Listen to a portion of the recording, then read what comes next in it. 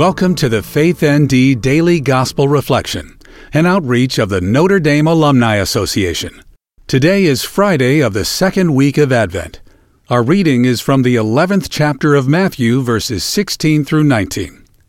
Jesus said to the crowds, "To what shall I compare this generation? It is like children who sit in marketplaces and call to one another. We played the flute for you, but you did not dance. We sang a dirge, but you did not mourn. For John came neither eating nor drinking, and they said, 'He is possessed by a demon.' The Son of Man came eating and drinking, and they said, 'Look, he is a glutton and a drunkard, a friend of tax collectors and sinners.' But wisdom is vindicated by her works." Today's reflection is written by Reverend Thomas J. Jones, CSC. Many Jews at the time of Jesus looked forward to the coming kingdom of God. Yet many rejected both John the Baptist's preaching and Jesus' message.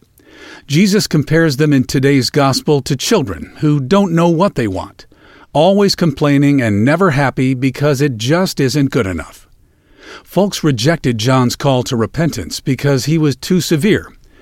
They rejected Jesus' call to reform because he was too tolerant, spending too much time with people from the wrong side of the tracks. We all want God to come into our lives and to be a part of them. However, we don't want our relationship with God to make us change the way we think, or change the way we talk, or change the way we treat others. But God says in today's reading from the prophet Isaiah, "I teach you what is for your good, and lead you on the way you should go." God will not be a real part of our lives unless we embrace God on God's terms, not on our own. With war raging in the Middle East and in Ukraine, with so many people in our nation recovering from floods, earthquakes, and wildfires, and with so many refugees trying to find a safe and secure environment to raise their families, this Christmas is going to be a very tough time for many people. But the Advent and Christmas seasons teach us how we depend on one another, and how much we need to share our joys and sorrows. While the poor may need the well-off to survive, the affluent need the poor to get to heaven. It may not be the Christmas we were hoping for or the Christmas we had planned, but neither was that first Christmas, the one Joseph and the Virgin Mary experienced. Come, Lord Jesus, we need you more than ever. Today's prayer is written by Reverend John Pearson, CSC.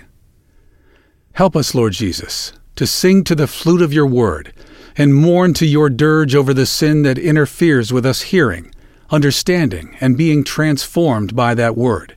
Break those chains of mind and will that we use to excuse ourselves from responding to you. In your name, Lord, we make this prayer. Amen. Thank you for listening to today's reflection. We invite you to subscribe and share our content with others.